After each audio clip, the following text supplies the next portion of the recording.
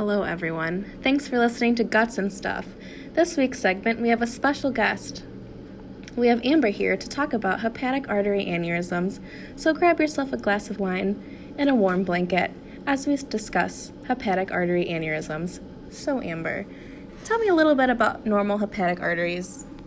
Well, you see, the hepatic artery arises from the celiac trunk, which is the first branch of the abdominal aorta.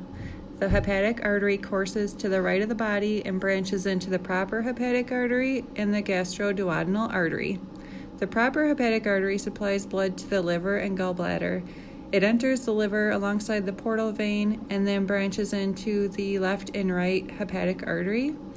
And note that this hepatic artery is part of the portal triad coursing along with a bile duct and portal vein. Interesting. So tell me why it's important to be aware of these characteristics when scanning a liver transplant patient. Well, when we're scanning a liver transplant patient, it's important to be conscious of hepatic artery aneurysms because they can be seen secondary to injury, such as transplant, biopsy, biliary intervention, trauma, infection, arteriosclerosis, or vasculitis. Any of these things can cause hepatic artery aneurysm. The hepatic artery aneurysms are rare and difficult to diagnose clinically.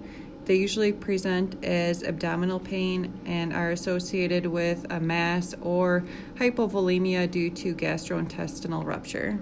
I see. So where does this typically occur in a liver transplant patient? Typically, hepatic artery aneurysms are seen arising from anastomosis sites due to surgical breakdown or caused by hepatic artery angioplasty, and this increases risk for hemorrhage and rupture. Interesting.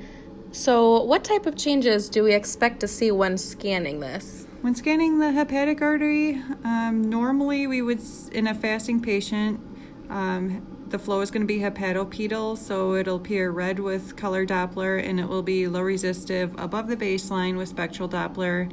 Normal resistive index is 0.6 to 0.7, and normal velocity is 30 to 60 centimeters per second. Color Doppler of hepatic artery aneurysms will show pulsatile, disorganized arterial flow patterns or the characteristic bidirectional flow. A pseudoaneurysm will have yin-yang color flow and to and fro Doppler pattern in the neck of the aneurysm. I see. So what type of criteria is common with patients that need intervention, and what type of intervention? In general, patients with hepatic artery aneurysms greater than 2 centimeters in diameter need intervention.